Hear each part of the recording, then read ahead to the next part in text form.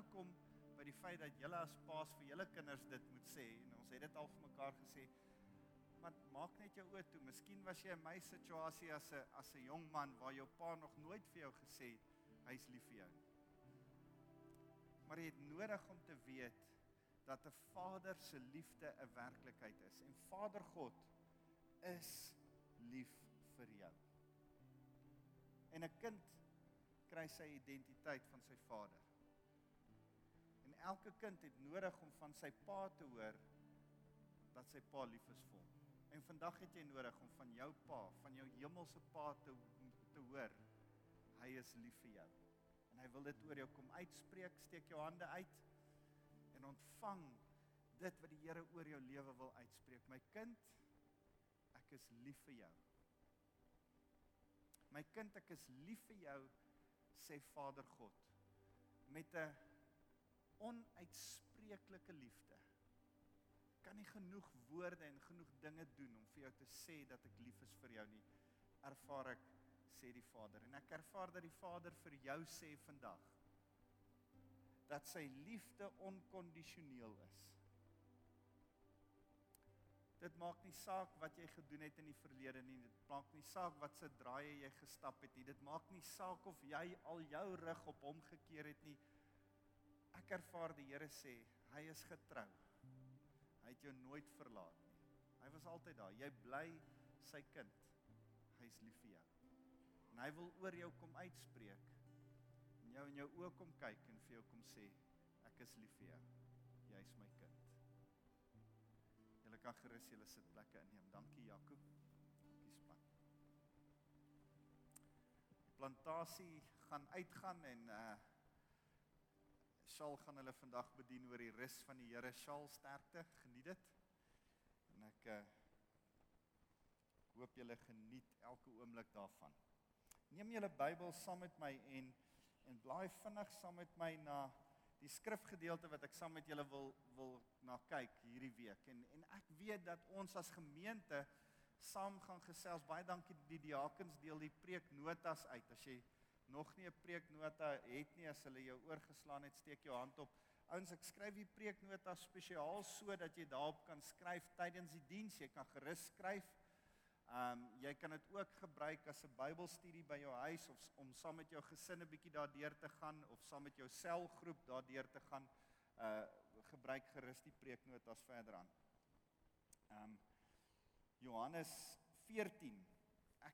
Hierdie week, terwyl ons dink aan familie wees en so aan, ervaar ek dat die Here sê, ons kan nie oor familie praat, as ons nie eerste oor die rol van die Vader gepraat het nie. In Matteus 6, as die disippels sê, Here, leer ons bid, dan leer hy hulle bid deur te sê, onse Vader wat in die hemel is. Die Here se primêre rol wat hy homself aan ons wil openbaar. Die primêre manier om homself te openbaar is die van 'n Vader, nie die van 'n koning of die van 'n regter of selfs die van 'n skepper nie, maar die van 'n Vader.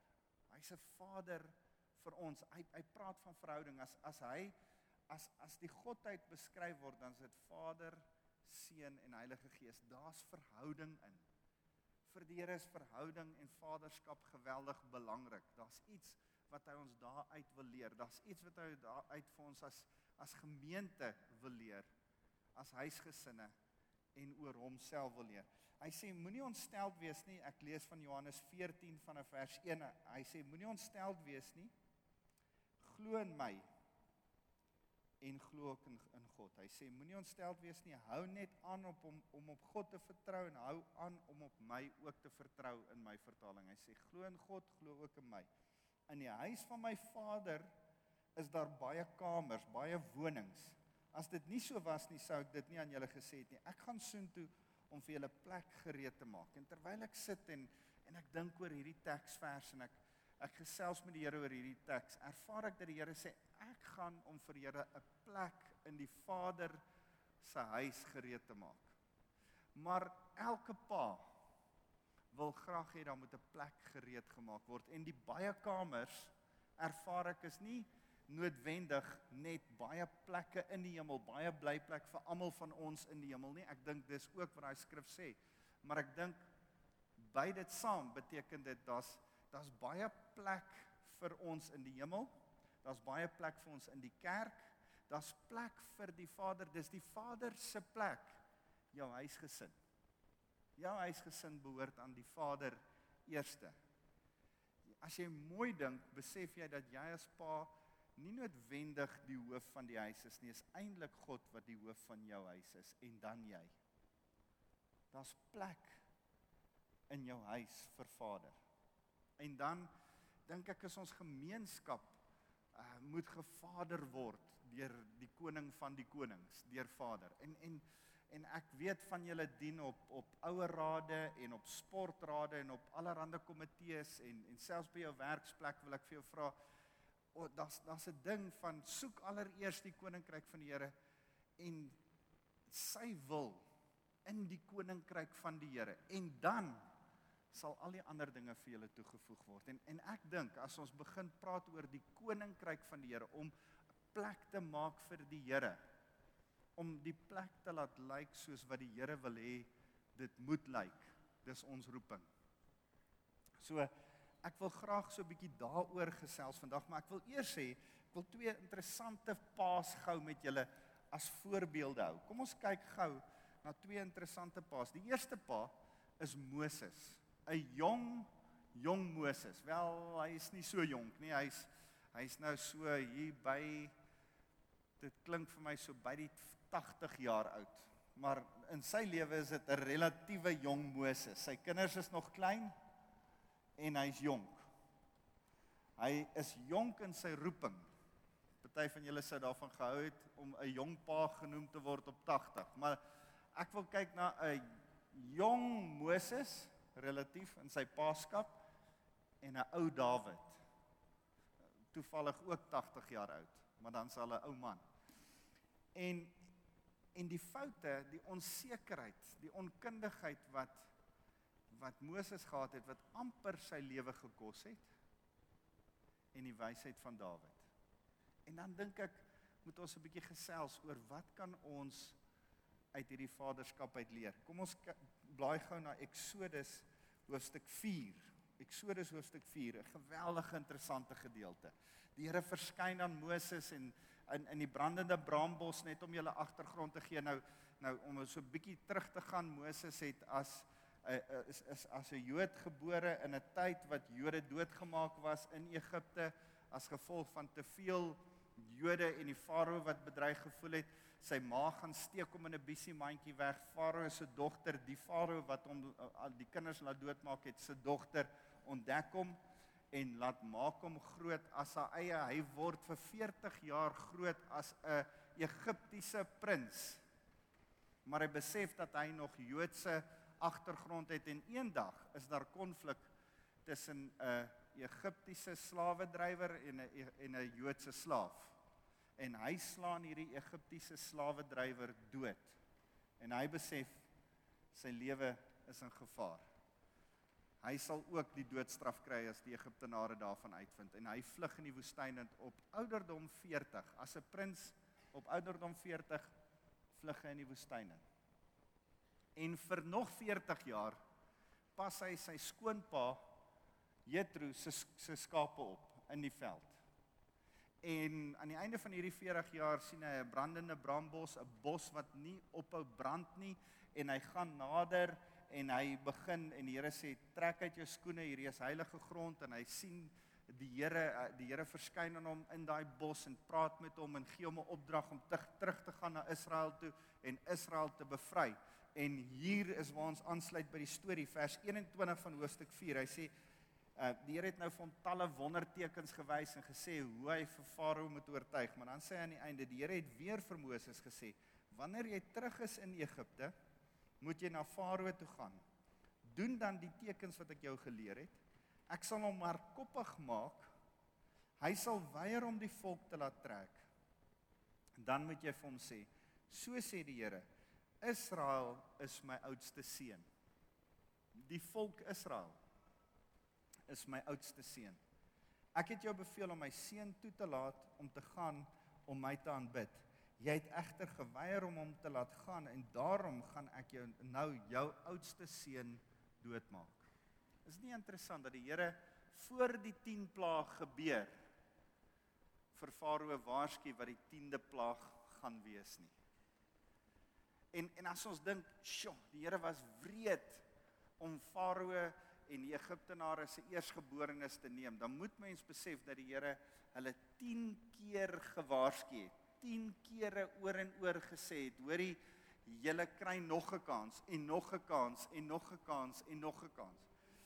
En nou sê hy, ek gaan jou oudste seun ook doodmaak. En Moses en sy gesin het langs die pad oorgeslaap, en die Here het na Moses toe gekom, om hom dood te maak, en sy vrou Sipora het 'n skerp mes gevat, en haar seun se voorvelletjie daarmee afgesny, en sy het dit teen Moses se geslagsdeel gedruk, en vir hom gesê, jy is nou my bruidegom, wat met bloed beskerm word, en toe sy Moses as bruidegom, wat met bloed beskerm word genoem het sy na die besnydenis verwys, en die Here het hom hierna met rus gelaat. Moses sterf amper by 'n oornagplek, en sy besny die oudste seun, en sy herinner Moses, Sipora herinner Moses aan die bloedverbond. Wat is besig hier om te gebeur? Die Here sê, ek wil hê, dat jy die Israeliete moet gaan uithaal uit Egipte uit. En op die ou einde gaan die verskil wees tussen die wat besny is en die wat nie besny is nie. As die Here die dag kom, en ons ken die hele ding van die paaslam, en op die ou einde red hy die Israeliete, maar die oudstes van die Egiptenare sterf daai aand, en die Here moet Moses as voorbeeld voorberei dat sy seun ook reg is. Hy is besig om dit te mis. Hy vang nie, hy is so besig, hy verstaan nie mooi wat hier aangaan nie, en sy vrou kliek een of ander tyd, wat 'n bloedverbond is. Sy besny die oudste seun, om hom gereed te kry, vir wat gaan gebeur oor 'n maand of 2 of 3 in Egipte. En ek wil julle moet dit in gedagte hou. Die een ding, dat vaders foute maak, en nie altyd besef wat vorentoe gebeur nie, en dat die Here in genade dinge kom doen, omstandighede laat beloop, wat ons by 'n punt bring, wat ons by die Here kan uitkom, en baie keer vir ons vrouens gee, wat goed raak sien, wat ons nie raak sien. Ek wil hê julle moet dit sien, en dan wil ek hê julle moet gaan saam met my blaai, na 1 Kronieke 23. 1 Kronieke, hoofstuk 23. Man, as jy 1 Kronieke 23, as ek julle die huiswerk kan gee, is 'n baie snaakse gedeelte, en jy gaan nie letterlik nie alles deurlees nie, maar vir huiswerk gaan lees die geweldig interessante deel van 1 Kronieke 23 tot hoofstuk 29. Dan sien jy, dis die laaste gedeelte van Dawid se lewe. Dis die gedeelte waar hy voorbereiding tref vir sy afsterwe, maar eintlik ook voorbereiding tref vir die tempel. Hy maak alles gereed vir Salomo om die tempel te bou. En dan sê hy, daar staan, toe Dawid al 'n ou man was, by die einde van sy lewe het hy sy seun Salomo as koning oor Israel aangestel. En Dawid het al die leiers van Israel bymekaar geroep. En dan begin hy die Israeliete in 4 verskillende vlakke bymekaar kom en diens laat doen, en ek wil hê julle moet saam met my gaan na hoofstuk 29, vers 10, dan begin hy 'n lofprysing aan die Here, en dan begin hy vir die Here 'n lied sing, en 'n gebed doen aan die Here, en ek wil julle net die hoogtepunt van daai gebed wys. Hy sê, vers 18, Here God van ons voorouers, Abraham, Isak en Israel, laat die volk altyd hierdie gesindheid behou, laat hulle harte altyd getrou wees aan U. Gee my seun Salomo die heelhartige begeerte om al die bevele en gebooie en beginsels te gehoorsaam, en om hierdie tempel te bou, waarvoor ek al hierdie voorbereidings getref het. En ons sien dat hy goud, hout, silwer, brons, hy het selfs tonne spykers bymekaar gemaak.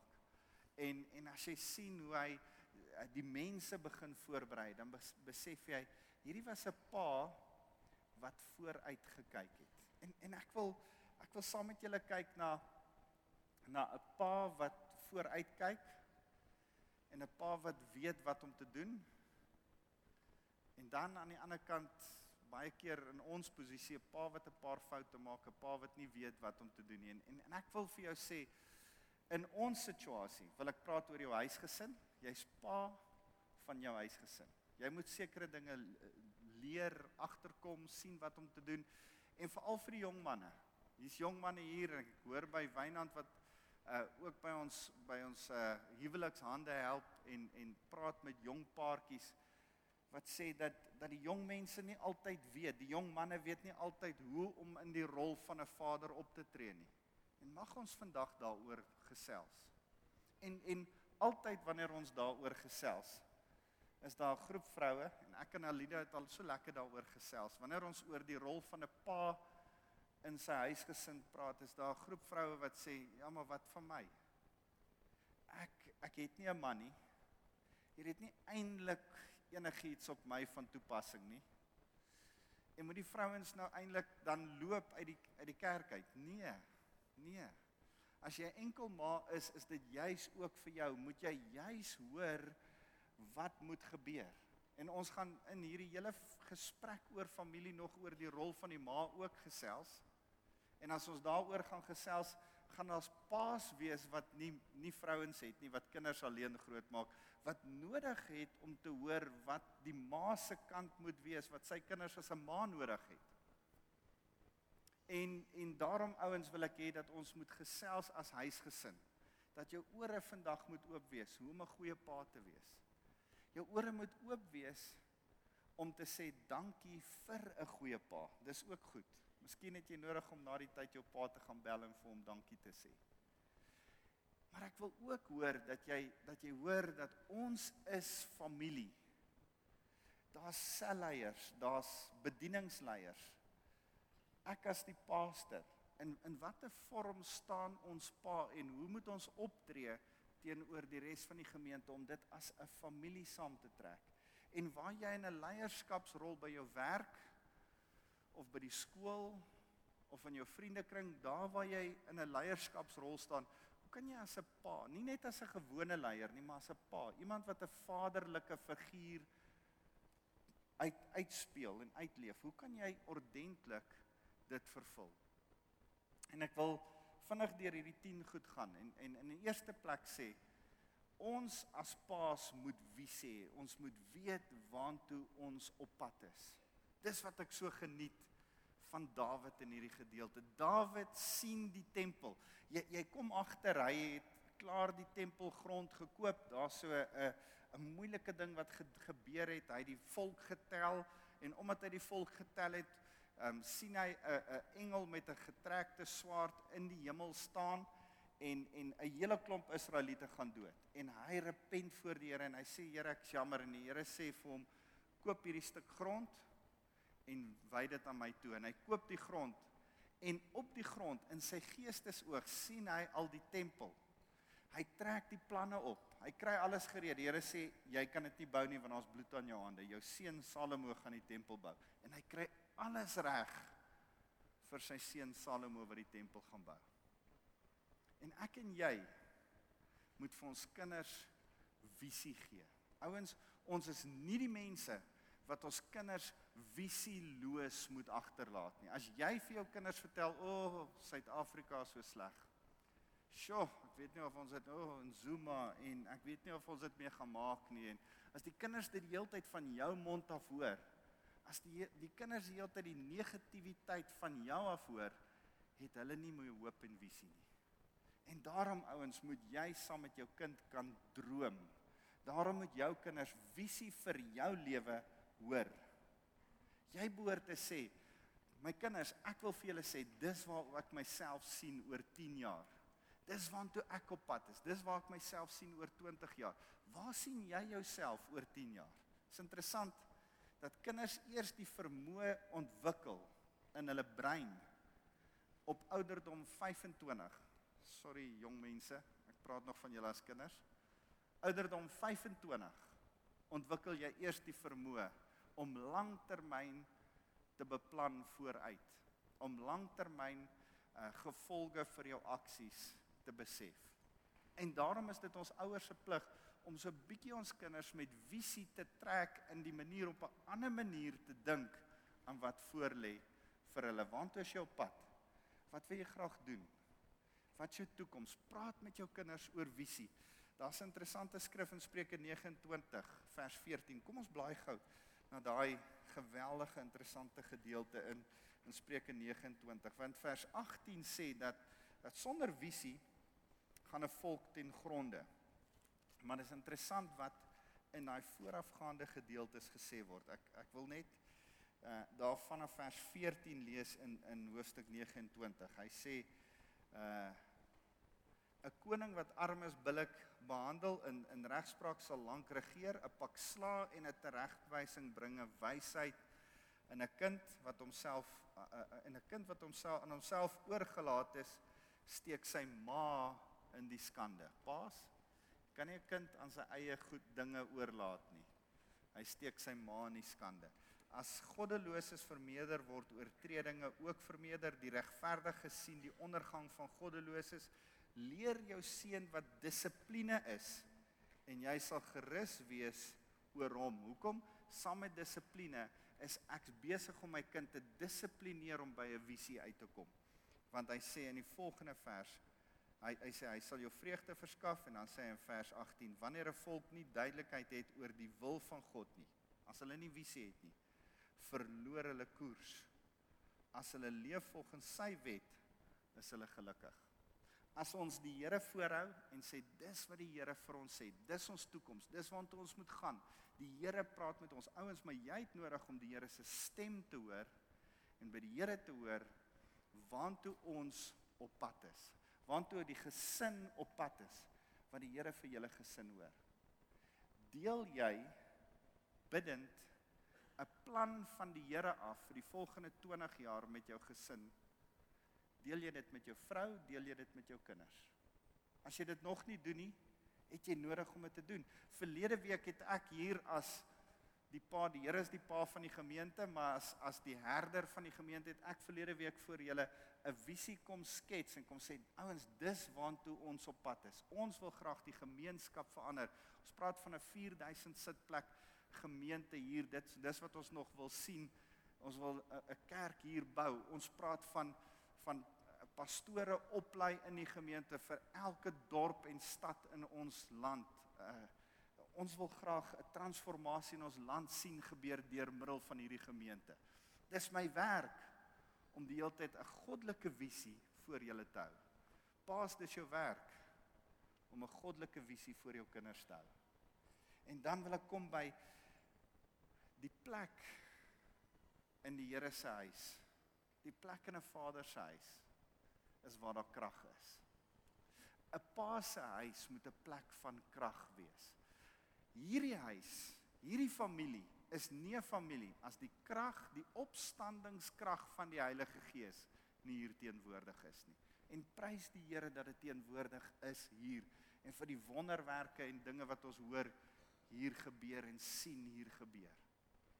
Maar ek wil vir jou vra, laat toe dat die krag van die Heilige Gees deel van jou huishouding word. Laat toe dat die krag van die Heilige Gees jou invloedsfeer verander, want die krag van die Heilige Gees bring so 'n bietjie, ek wil regtig vir jou sê, dis nie Mnet wat die magic in jou huis inbring nie.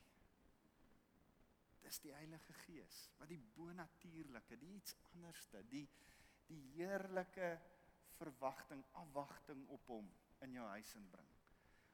Laat toe dat die Heilige Gees in jou huis inkom. Bid vir jou kinders dat hulle bonatuurlik genees sal word. Vertrou die Here dat hy vir julle woord sal gee.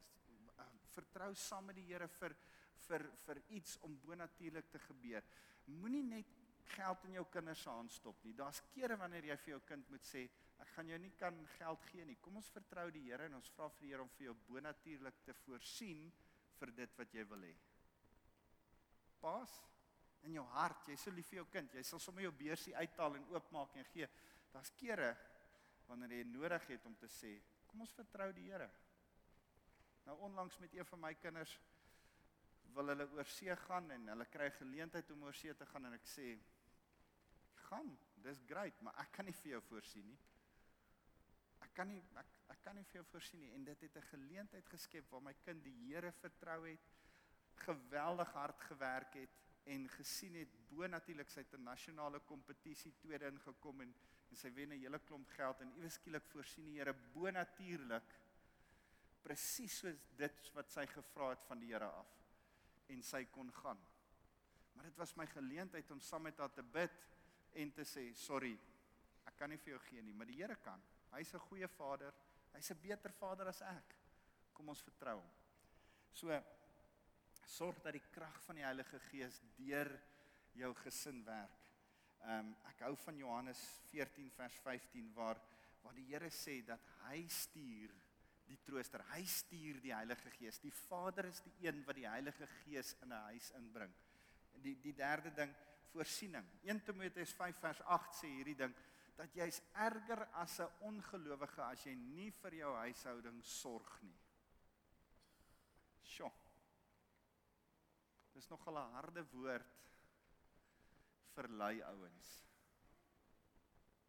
As jy hier sit en jy sorg nie vir jou huishouding nie, jy versorg hulle nie. En ek sê ook baie kere, ek glo daarin dat ons ook vir ons huishouding moet sorg, selfs as ons dood is. Die versekeringsmakelaars sê almal amen. Want ek glo met my hele hart, jy moet nie net sorg vir hulle nou nie. Jy moet ook vir hulle sorg as jy nie meer daar is nie. Andersins, kyk ouens jou so, of jy's lankal onder die grond en as jy dood is en hulle sien hoe krepeer jou gesin, dan sê hulle, "Sjoe, daai ou was nie eers 'n gelowige, hy's erger as 'n ongelowige." Ek en jy het 'n getuienis om te lewer, selfs in die manier hoe ons vir ons gesinne sorg. Dit sluit aan by wat ek net nou gesê het, om partykeer nee te sê en partykeer te sê, vertrou jy op die Here, maar ander kere, meeste kere, is jy die een wat die brood op die tafel moet sit. Ons moet vir die gemeente sorg. Ons moet vir ons gesinne sorg. En ek wil vir jou sê, vir hierdie familie, moet daar 'n versorging wees van my kant af. Ek moet vir julle geestelike voedsel gee, en die van julle wat nie kos het nie, moet ons ook voor kos gee, en daarom het ons 'n voedselskema, daarom gee ons vir mense kos, wat ook nie kos het nie. So, Jakobus 1 vers 17 praat ook daarvan, dat ons as vaders moet voorsien, want elke goeie gawe kom van die Vader van ligte af. So, as hy vir ons voorsien, moet ons as paas voorsien. Die volgende ding is dit wat Dawid gedoen het. Dawid het voorberei. Presies voorberei.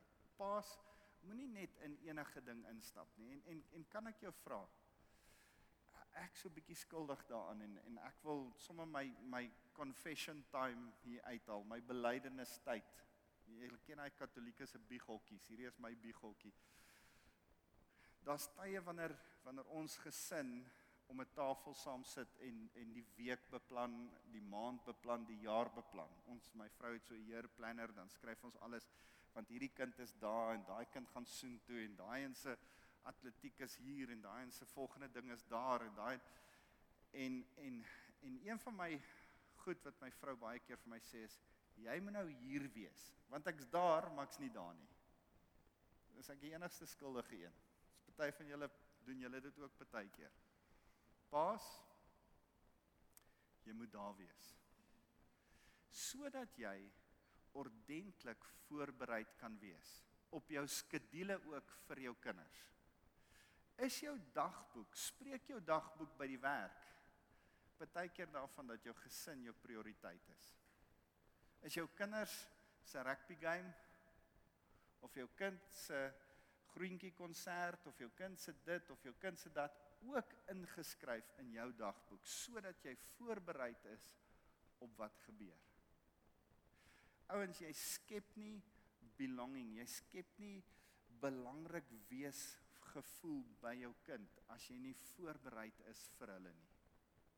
Wees voorbereid vir hulle, wees teenwoordig daar by hulle, en ek wil vir jou sê, ons as gemeente, ons as die herders van die gemeente, ek en Alida, die res van die gemeente se leierskap, ons probeer dat julle voel dat ons voorbereid is vir julle, want dan voel ons soos 'n familie saam. Stem julle saam?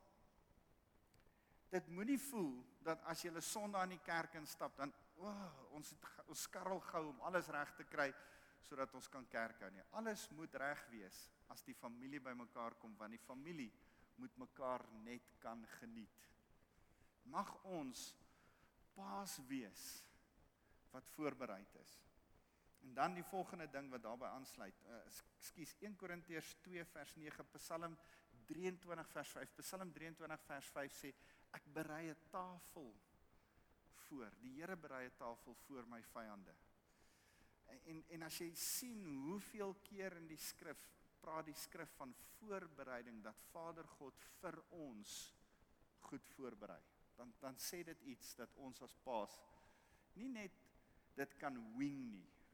Paas, ons wing het te veel. Ons gaan te veel net somme.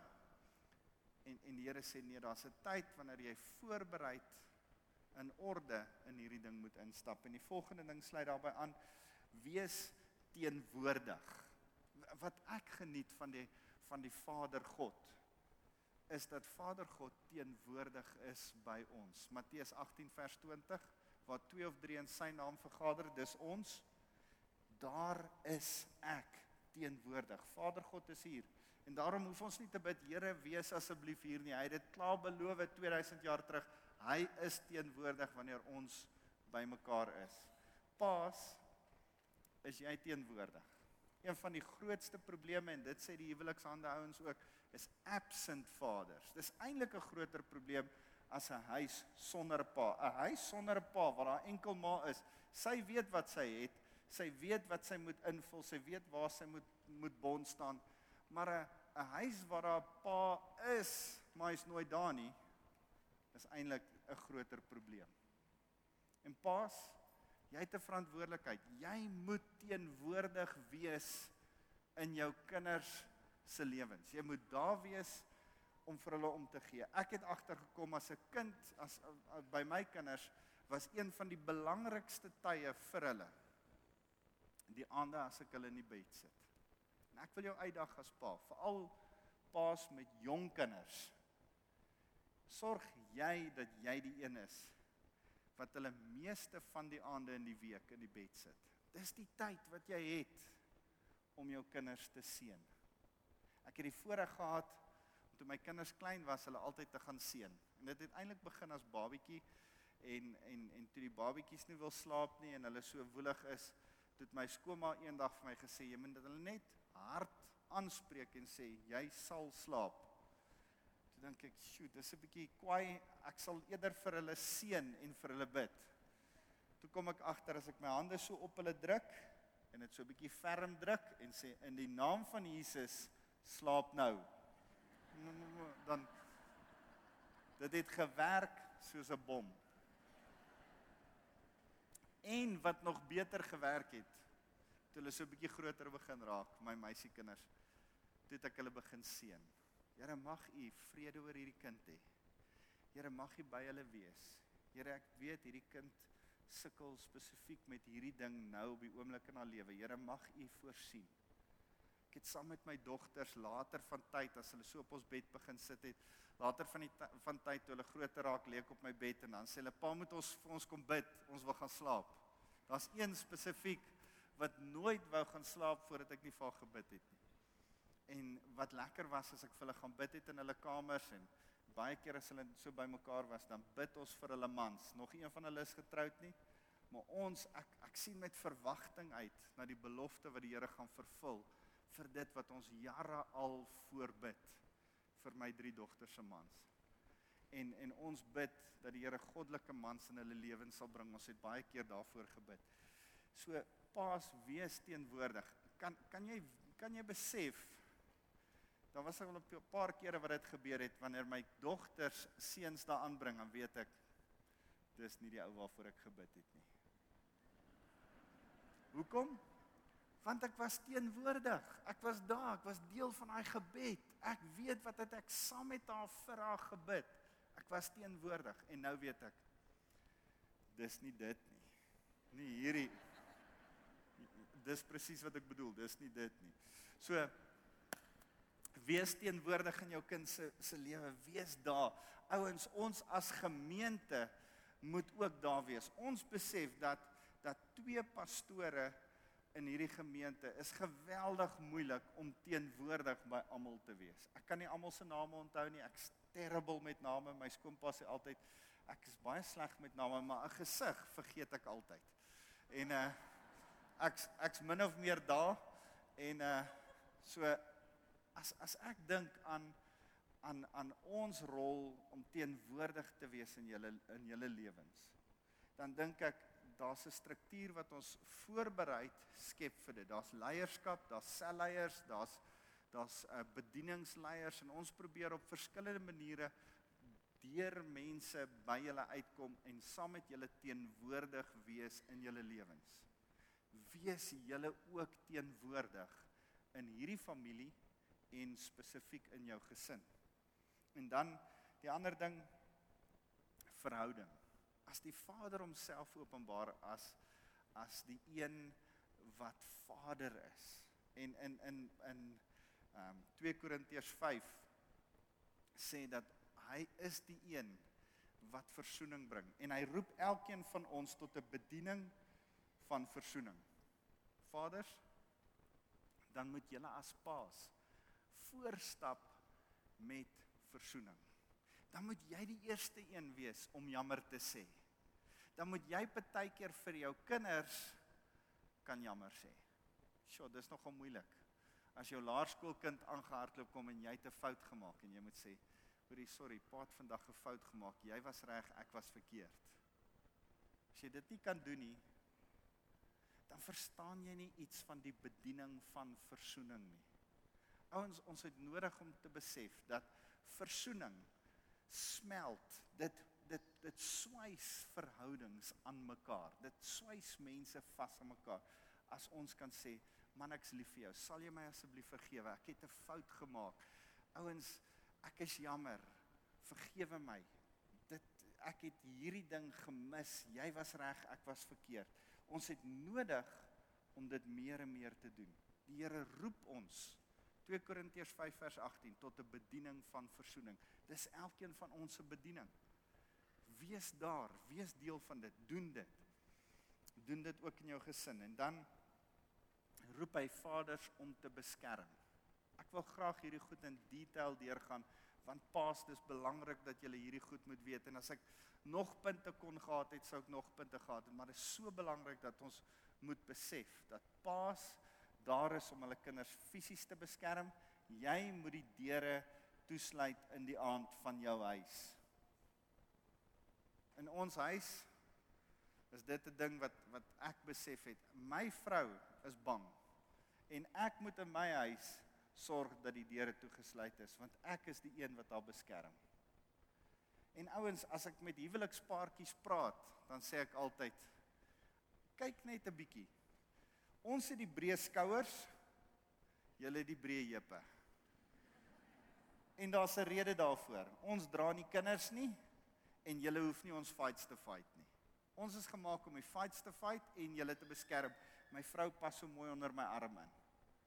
Want ons is gemaak om te beskerm. Dis wat ons gemaak is om te doen. Fisies, emosioneel en geestelik. Paas, jy moet jou kinders en jou vrou geestelik beskerm. Pas hulle op. Bewaar hulle. Kyk wat hulle kyk op TV. Baie keer het ek vir my kinders gesê, wat kyk jy op die oomblik? Hoe laat dit jou voel? En ons het saam, ek het hulle leer discern, leer onderskei met hulle gees, of die goed wat hulle kyk reg is of verkeerd is, dis jou werk. Maar jy het ook nodig om partykeer te sê, hierdie gaan ons nie in ons huis toelaat nie, ons gaan dit nie kyk nie, ons gaan dit nie doen nie. Jy het nodig om jou kinders te beskerm. In ons huis, hierdie familie, het ek nodig om julle te beskerm. En soms vir julle te sê, ouens, pas op vir dit. Hierdie week hoor ek het nou al 'n geruime tyd van hulle begin hoor, en ek wil julle, as 'n vader, as 'n herder van die gemeente, wil ek julle teologies waarsku teen 'n gemeente, teen ouens in die stad, Christ in Me Ministries wat sê dat Jesus nie God is nie. Hy het eers God geword op 30 jarige ouderdom. Dis nie wat Paulus in Filippense 2 sê nie. Dis nie die waarheid nie. En daar's ouens daar buite wat besig is om dwaallering te verkondig. En dis my werk om julle te beskerm en te sê pas op vir dit. Pas op wat gesê word op die oomblik oor homoseksualiteit en dat homoseksuele wel in die huwelik verbind mag word. Sekere kerke verkondig dit. Nee, dis nie wat die skrif sê nie. Maar dis my werk om julle te beskerm. En ons moet lief wees vir die mense, maar ons kan hulle help en elke homoseksueel is in hierdie gemeente welkom. Elke keer as ek dit sê, dan is daar mense wat vir my e-mail skryf en nie verstaan nie, ek wil dit weer sê. Homoseksuele is absoluut welkom in ons gemeente. Ek gaan hulle nie trou nie, en ek gaan hulle nie in die bediening, in leiding van bedienings, toelaat nie. Ek gaan hulle nie toelaat om ander mense te bedien nie, want dis wat die skrif sê. En as jy vir my kwaad is daaroor, en as jy dit nie verstaan nie, sorry ouens, ek hou van wat Neville sê, ons is nie akkommoderende woord nie, ons is lewende woord. En ek moet hoor wat die woord van die Here sê. En daarom sê ek, elke homoseksueel is welkom om die geklank van die woord van die Here te hoor. Hulle kan kom en kerk toe kom en hier sit, ons sal hulle akkommodeer en lief wees vir hulle. Maar ons gaan nie die sonde van homoseksualiteit akkommodeer nie, en ons kan hulle nie in leiding van enige van die bedieninge stel nie. Verstaan julle dit? En ek hoop nie dit offend iemand nie. Ek wil juist nie hê dit moet iemand offend nie. Maar ons kan nie buite die skrif se konteks gaan nie, want dan is ek nie besig om almal in die gemeente te beskerm nie. En as ons daarvan praat, is daar baie ander goed waaroor ons kan praat. Kom ons bly net eers by dit. Ons begin nog nie eers praat. Ek gaan so op 'n toon of 2 trap en sê, ek gaan nie eers begin praat oor saambly verhoudings nie. Jy kan nie saam bly en dink dat jy in die waarheid wandel nie. Ouens, jy mag dalk sê, nee, jy's oudtyds. Deesdae doen ons almal dit so. Nee, die Here het juis in sy koninkryk 'n ander prentjie. En ek wil jou beskerm. Ek wil jou toekoms beskerm. Ek wil jou kinders in die toekoms beskerm. En vir jou sê, moenie soontoe gaan nie. Moenie daar wees nie. So, dis my werk. Johannes 10 vers 27 tot 28 is so 'n mooi gedeelte, want dit sê daarin dat die Here is daar om ons te beskerm en vir ewig te beskerm. Niemand kan ons uit die hand van die Vader ruk nie, sê daai skrif. Dan is 'n pa se plek is om te bid. Vir my is die voorreg dat ek saam met hierdie familie verskillende plekke van gebed kan oprig, verskillende geleenthede om saam te bid. Paas, jy moet die ou wees wat in jou huis bid. Kinders kry respek vir hulle paas op 'n heel ander manier. Ek dink hulle gees roep daarna uit. En wanneer 'n pa bid, gebeur daar iets geestelik in 'n kind se hart. Jy kan dit nie in jou verstand verklaar nie, ek kan dit nie vir jou verduidelik nie, ek kan dit nie vir jou rasionaliseer nie. Ek sê vir jou, jy spreek tot jou kind se gees, wanneer jy hardop saam met jou vrou en saam met jou kind bid. Daarom het jy nodig om met jou kind te bid. Jou kind sien jou op heeltemal 'n ander manier, wanneer jy saam met hulle bid saam met hulle. Jesaja 56 vers 7 sê, hierdie huis, en Jesus herhaal daai woorde in die Nuwe Testament, dan kom hy by die tempel en sê, hierdie huis sal 'n huis van gebed vir alle nasies genoem word. En as Jesaja dit sê, en as Jesus dit herhaal, wanneer hy die tafels omgooi oor die tempel, wil ek dit kom sê oor hierdie huis en hierdie familie. Hierdie huis sal 'n huis van gebed wees vir alle nasies. Mag ons sien dat nasies van oral oor saam met ons die Here kom aanbid in hierdie huis. So hierdie is 'n huis van gebed. En dan pas moet die huis wat jy oprig, die plek wat die Here jou laat skep, 'n huis van vrede wees, 'n plek van vrede laat wees. Filippense 4 praat daarvan dat as die Vader in 'n plek is en hy kom vrede bring hy vrede wat alle verstand te bowe gaan. Dit maak nie sin nie. Jy klik nie lekker hoekom daar vrede is nie. Jy weet net daar's vrede. Waar daar pa in 'n huis is daar veronderstel om vrede te wees. En as dit partykeer soos oorlog in jou huis lyk en hulle fight en dan moet pa net die groot leeu net so bietjie brul. En as die pa brul, dan moet daar vrede kom. As die pa brul en dit maak meer onvrede, pa's, dan's daar 'n paar dinge om huiswerk te doen in jou huis. Maar pa's is veronderstel om vrede te bring, want waar ons Vader God is daar vrede. En ek wil jou aanmoedig, pa's, bid vir vrede en bid dat jy sal leer hoe om vrede te bring. Ek het 3 dogters.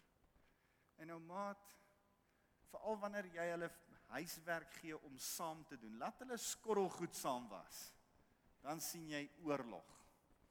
En dan het dit baie keer nodig dat ek net so moet brul daar van agteraf, sodat daar in rustigheid, wel in waarskynlike rustigheid, skorrelgoed gewas word. Al is dit oënskynlik, al lyk dit net so, maar jy het nodig om vrede in jou huis te bring. En die vrede gaan kom van 'n innerlike vrede wat jy met Jesus Christus het. En dan die laaste ding is dat die Here sy beloftes hou. 'n Vader is 'n Vader wat sy beloftes hou. Dit laat my altyd dink aan my voortrekker daar. Die van julle wat voortrekkers is, voortrekker hou sy woord. 'n Voortrekker breek nie sy woord nie. Dit was die eerste van die 10 reëls van die voortrekkers. En ek dink, pa's moet dit onthou. Jy gaan altyd kan terugdink, of jou kinders sal baie keer vir jou herinner, waar jy 1 of 2 keer jou belofte of jou woord gebreek het. Weet net, ons aanbid 'n Vader, wat nooit sy woord met ons breek nie. Daai skrifgedeelte wat ek daarby gesit het, 2 Korintiërs 1 vers 20, is so mooi. Dan sê hy, elke belofte is ja en amen in Jesus Christus. Die Here het al sy beloftes teenoor jou gehou. Vader God het elke belofte teenoor jou gehou. En die amen op dit, die bevestiging op dit, die chap dat dit waar is op dit, is Jesus Christus. Pa's, hou jou woord met jou vrou. Jy het gesê, vir ewig, till death do us part, hou jou woord. Hou jou woord met jou kinders en wees lief vir hulle.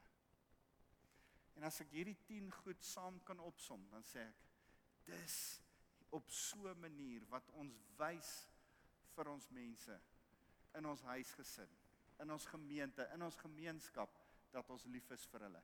Maar weet jy, dis een ding om dit te wys, ons het ook nodig om dit te sê. Reg deur hierdie familiereeks gaan ons met mekaar praat en vir mekaar sê, ons het nodig om vir mekaar te sê, ek is lief vir julle.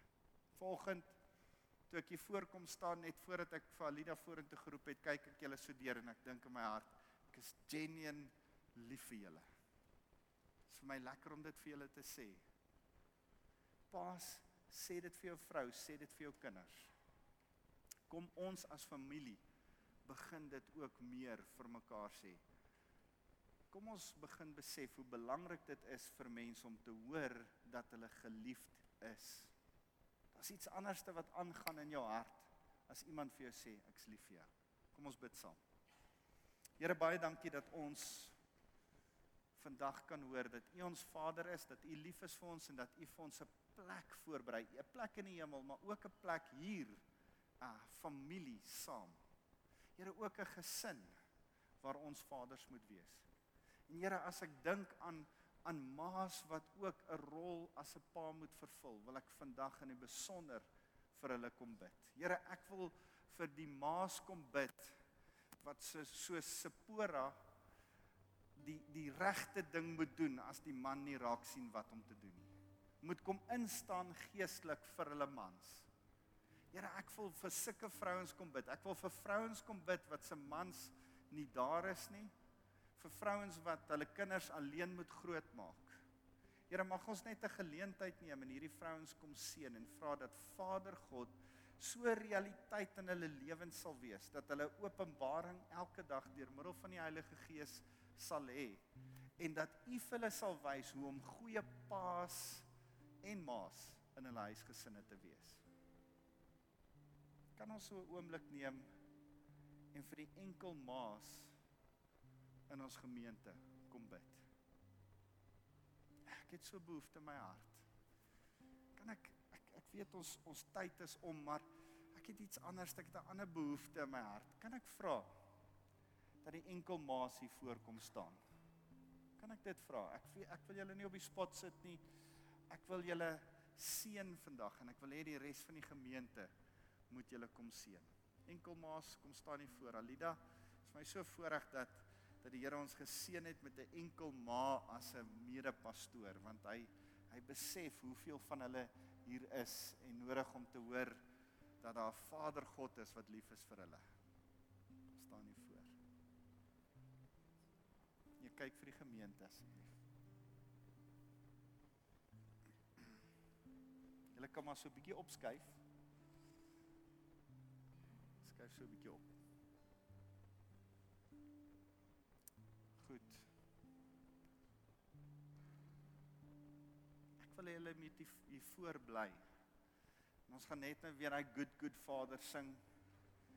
En ek gaan vra dat jy wat daar sit, ons gaan net nou ons hande uitsteek en hulle seën en 'n seëngebed oor hulle kom toebid.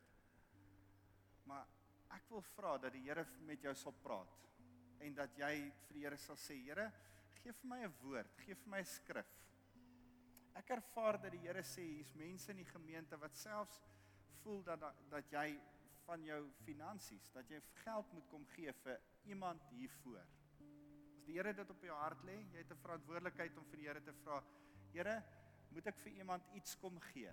Moet ek vir iemand 'n woord kom gee? Moet ek vir een wat hier voor staan net kom bedien met gebed? Moet ek saam met hulle net kom staan? En ek ervaar vandag dat die Here julle wil kom bemoedig en kom sê, hy sien julle raak. Hy weet die goeie stryd wat julle stry. Hy weet waardeur julle gaan.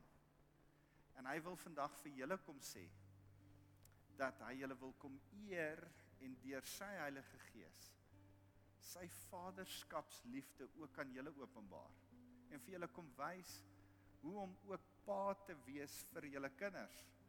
Al is dit vir julle moeilik, dit kom nie natuurlik nie. Gelukkig aanbid ons 'n bonatuurlike God wat vir elkeen van julle bonatuurlik ook kan openbaring gee en vir julle kan wys. Ek ervaar dat die Here vandag vir julle kom sê, I am the lifter of your head. Ek sal vir jou voorsien, ek sal vir jou wys, ek sal vir jou lei. En ek ervaar dat die Here vandag vir jou sê, moenie bevrees wees dat as dan mense rondom jou kom staan en vir jou kom sê, hoorie, kan ek jou kom help, kan ek jou kom bystaan, moet jy nie jou naels uit hê en bevrees wees en beangs wees nie. Ek ervaar dat die Here sê, hy stuur mense oor jou pad, om jou kinders te lei, vir jou kinders se pa te wees, vriende se paas, maatjies, hy kom stuur mense oor jou pad, om jou te kom help en jou te kom bystaan. Here, ons as gemeente wil ons hande kom uitsteek. So U kom eer dat U die Vader vir die vaderloses is. Here, dankie dat ons vir hierdie enkel vrouens kan kom seën. Hierdie enkel maas en as ons kom bid, Here, dat U die kinders van hierdie enkel maas sal kom seën. Here, kom lig hulle op. Kom bemoedig elkeen van hierdie kinders en wys U ook op 'n bonatuurlike manier deur hierdie maas dat U die pa is vir hulle wat hulle nodig het. Here, ons as gemeente vertrou U dat U elkeen wat in die sitplekke nou sit en hulle hande uitsteek, 'n woord van bemoediging sal gee, 'n skrifgedeelte, 'n iets wat ons fisies vir hulle kan gee. Here, kom en maak ons gemeente aktief as 'n familie saam. Dit is vir my so belangrik dat ons besef dat die Here vir Moses wat onkundig was, onseker was, wat baie foute gemaak het, gelukkig het hy vir hom 'n wyse vrou gegee. Prys die Here vir goeie vrouens. Manne, as jy 'n goeie vrou langs jou het, gee haar 'n druk sommer nou.